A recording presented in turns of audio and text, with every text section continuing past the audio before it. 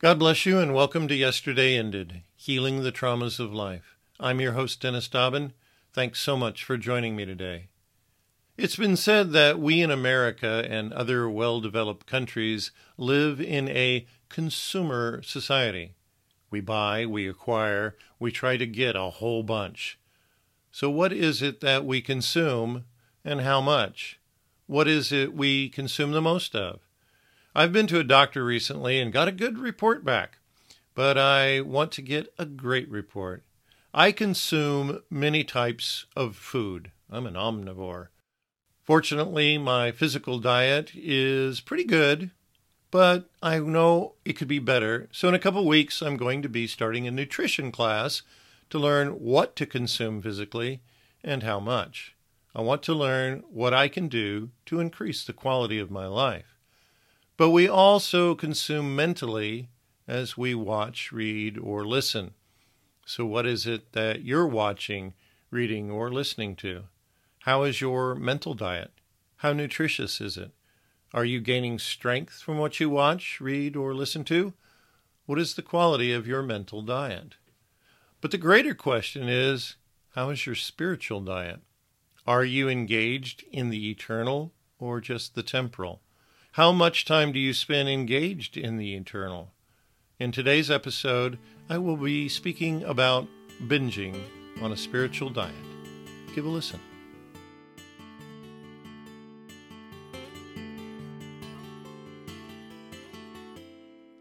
With so many streaming services these days, it's very easy to let ourselves get caught up in binging some TV show, new or old.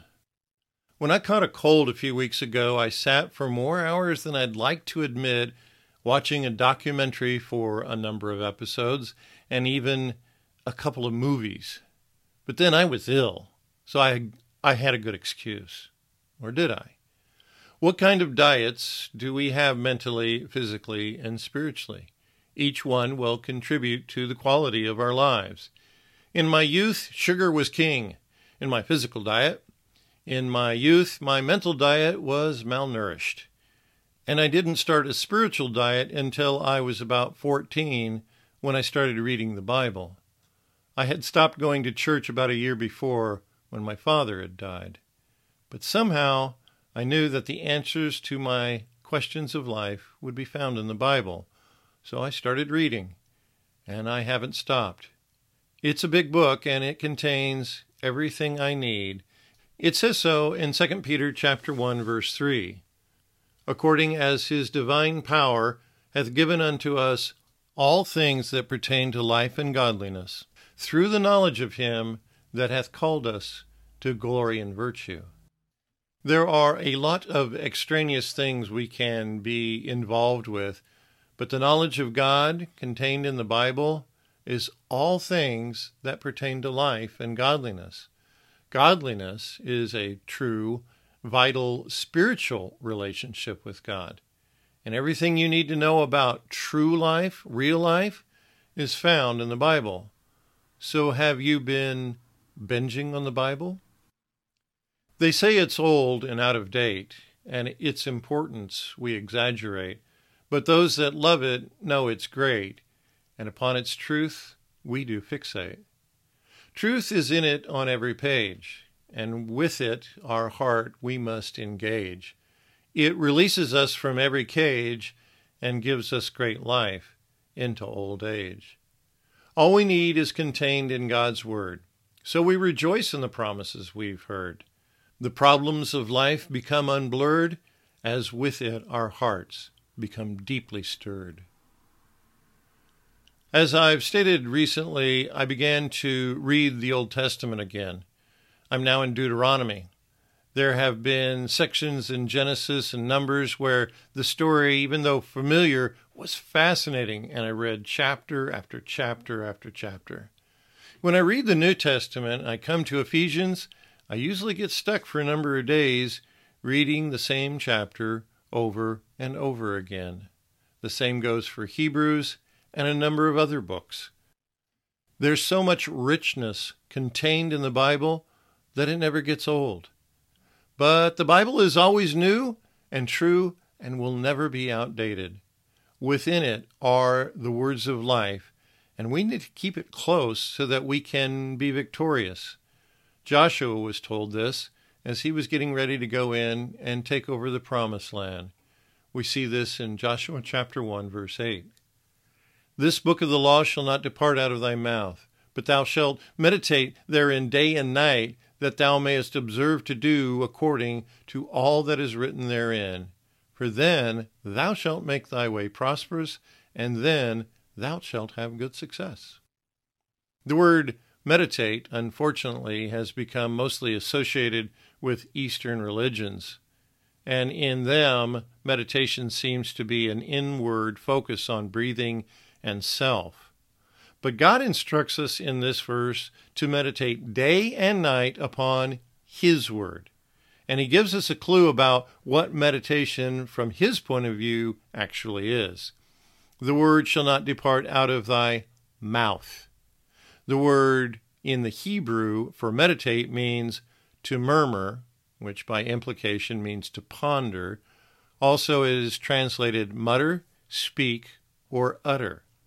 When we become fixated on a promise of God and repeat it out loud over and over again, the power of the promise and of the provision provided within it becomes manifest.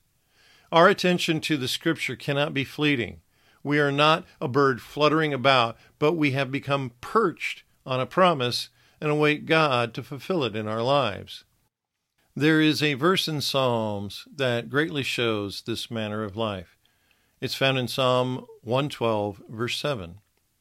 He shall not be afraid of evil tidings. His heart is fixed, trusting in the Lord. When we get to the point of trusting in God, and therefore in His Word, we will not be afraid of evil tidings. When we trust in God completely, our heart is fixed or established. We stand up to the evil tidings knowing that God promises to take care of us. Continuing on with the theme of meditation, or fixing our minds and mouths on the promises of God, we need to go to Psalm 1. Verse 1, Blessed is the man that walketh not in the counsel of the ungodly, nor standeth in the way of sinners, nor sitteth in the seat of the scornful. But his delight is in the law of the Lord, and in his law doth he meditate day and night. And he shall be like a tree planted by the rivers of water, that bringeth forth his fruit in his season.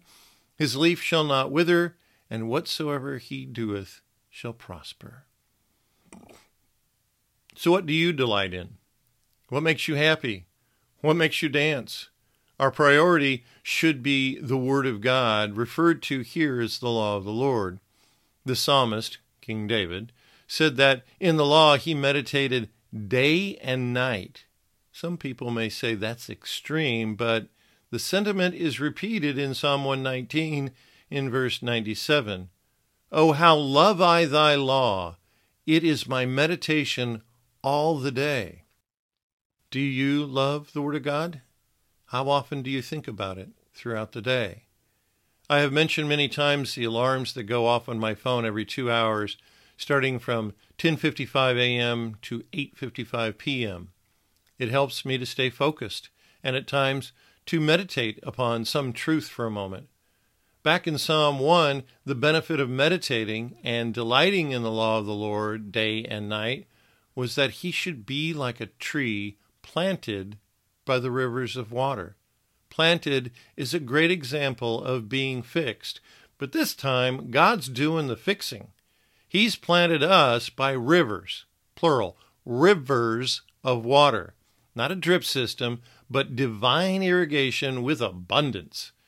And the promise says, we will bring forth fruit in our season, and our leaf shall not wither, and whatsoever we do shall prosper. Hey, there's that word prosper again that was spoken of back in Joshua chapter 1. Meditate in the law of the Lord, remember it, and do it, and our way shall be prosperous. I kind of like the idea of prospering. Now, I'm not teaching a prosperity gospel. I'm teaching how to binge the Word of God. The result of binging on the Word of God, of meditating upon it day and night, not letting it depart out of your mouth or mind, will bring blessings, a.k.a. prosperity. Prosperity is not the goal, it is the byproduct of a trusting relationship with God. When our heart is fixed upon Him and His Word, blessings will flow to us. But our priority is the relationship with God. We need to fix ourselves upon Him in a personal relationship. Have you ever fallen in love and realized that your love is being reciprocated? You can't get or make enough time with your loved one. You are beyond infatuation and are suffering from an uncontrollable desire to look into the face of that loved one. This is a good definition of what binging is. You can't stop yourself from wanting and getting more. But this is good binging. This is being madly in love. As the psalmist said, "Oh, how love I thy law." Earlier I mentioned that we live in a consumer society. It's all about money, money, money, and what can I buy and have with it. Consider the psalmist attitude in these following verses. Psalm 119, verse 127. Therefore I love thy commandments above gold, yea, above fine gold. Psalm 119, verse 162. I rejoice at thy word, as one that findeth great spoil. For Christmas I received a large box of very fine chocolates, all sorts of different fillings. In my first tasting I consumed 6 pieces. I have slowed down since then to 2 or 4 at the most. There are certain things that should not be binged, but when it comes to the Word of God, we cannot get too much. This is the time when the saying, too much of a good thing can be bad, is totally wrong. Psalm 119 is 176 verses long, and all but 3 or 4 of those verses contain a reference to the Word of God. The references are word, testimony, commandment, statute, precept, counsel, law, or judgments. Psalm 119 is a great chapter to help you build a proper attitude towards the Scriptures. The Psalms in general teach you how to have a deeper, more personal relationship with God. Consider the attitude portrayed in these 2 verses. Psalm 105, verse 4. Seek the Lord and His strength. Seek His face evermore. Seek His face evermore? That sounds like binging. And how about Psalm 34, verse 10? The young lions do lack and suffer hunger, but they that seek the Lord shall not want any good thing. Here is a benefit of seeking the Lord. Seeking the Lord is not stumbling over Him occasionally. Seeking is an intentional act of hunting for something. It shows desire on the part of the seeker. Hebrews 11, verse 6 says, But without faith it is impossible to please Him. For he that cometh to God must believe that He is, and that He is a rewarder of them that diligently seek Him. Diligently seek, in the Greek, is literally to seek out. You're leaving no stone unturned. You're hungry for God. And again, here it shows that there is a benefit, a reward for those who go to binge on God. Psalm 63, verse 1. O God, Thou art my God. Early will I seek Thee. My soul thirsteth for Thee. My flesh longeth for Thee in a dry and thirsty land where no water is. To be in the desert, in a dry and thirsty land where no water is, would definitely cause you to thirst and for your flesh to long for even a small amount of water. But the oasis of God's Word is before us. There is no need to wander about. God can be found first in His Word, and then the Spirit of the Lord will begin to speak to you and reveal the presence of the Father and of the Son to you. You can have as much of God as you're willing to seek for. The question is, how often will you spend time with Him? Psalm 119, verse 164. 7 times a day do I praise Thee because of Thy righteous judgments. The question is, how often will you spend time with Him? Do your spiritual diet a favor and start binging on God.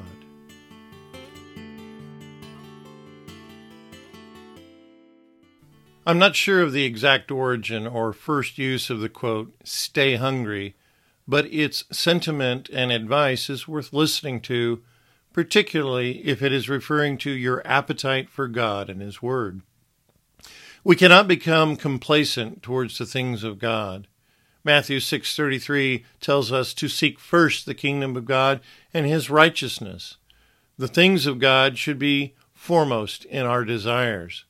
Though many of us, myself included, might need to lose some physical weight, spiritually we need to grow up, and that would only happen as we continually dine on God's Word. Proverbs 13 verse 4 says, "The soul of the sluggard desireth, and hath nothing, but the soul of the diligent shall be made fat." It's one thing to have a desire. It's a whole other thing to be motivated to get up and go after it. Hunger causes us to get up and move. How hungry you are will determine how much and how often you will eat. So my parting words to you are, get hungry and stay hungry. It's time to binge the Bible. As always, I'd love to hear from you on my Facebook page, Yesterday Ended, or via my personal email at dmdobbin@sbcglobal.net. God bless you, and have a great day.